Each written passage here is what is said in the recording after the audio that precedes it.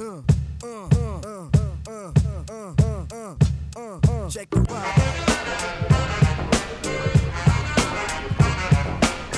Hello, and welcome to Yudcast, episode number 23, recorded live from the Sound Lab at the Brandeis School of San Francisco. Dr. Glass is traveling today. He's in the city of Baltimore, a city that's near and dear to my own heart. He's there for the annual NACE conference, which we'll hear about in our Award of the Week in just a moment. So I'm Director of Technology, Nicholas Cole-Farrell. Director of Technology and Making, Nicholas Cole-Farrell. I'm here with you to explore the Souls curriculum and trying to keep do my best to keep the form and function of the Yudcast. I wanted to share a poem, and then that will be followed by Dr. Glass's Word of the Week.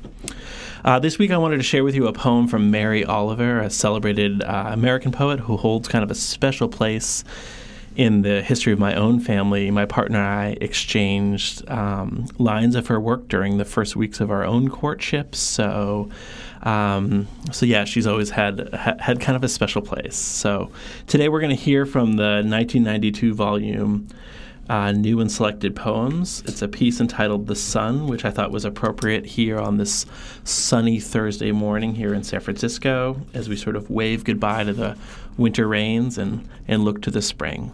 So here we go, The Sun from Mary Oliver.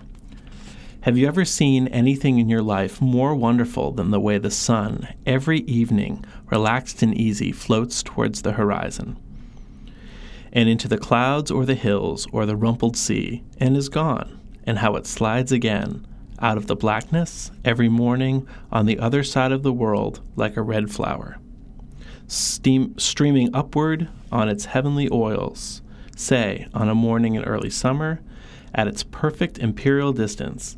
And have you ever felt for anything such wild love? Do you think there is anywhere, in any language, a word billowing enough for the pleasure that fills you as the sun, as it reaches out, as it warms you?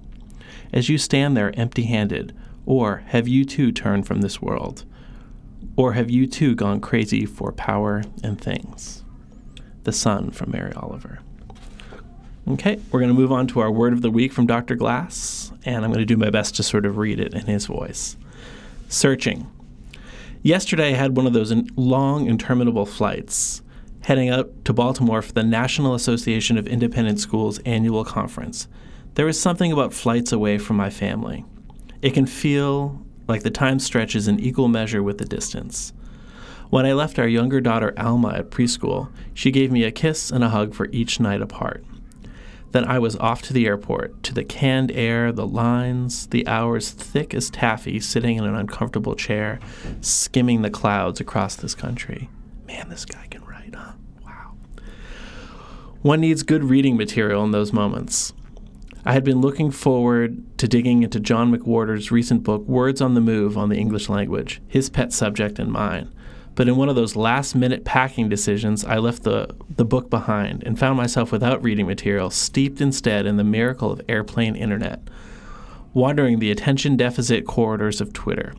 In the wake of Kevin Durant's knee injury, though, my feed was too much angst from my fellow Warriors fans and too much crowing from fans of other teams. So I went over to my email. A note from Isaac Jacobs gave me a new focus. The 6th grade iSearch projects listed out, with a space for all of us to share our ideas and expertise with the kids. It was a window into the worlds the kids hope to explore and the impact they hope to have. And there is such a range, from Steph Curry's warm-up routine and advertising to flight simulators, vascular surgery, homelessness, and the science of taste.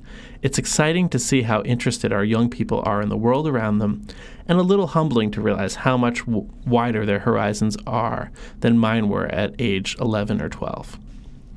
Yesterday was also an exciting day for the broader Brandeis community as we shared the good news about the Ethical Creativity Institute, that program which connects design thinking and Jewish ethics, and is designed to help teachers build bridges between the work that is happening in their classrooms and the concentric circles of our community, city, country, and world. I'm thrilled that we get to bring even more teachers into this work in partnering with the Jewish Community Federation for this upcoming second summer.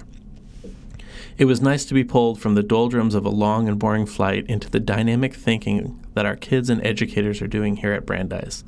and a good reminder that sometimes all you need in a low day is a few minutes to engage with the kids to lift your spirits.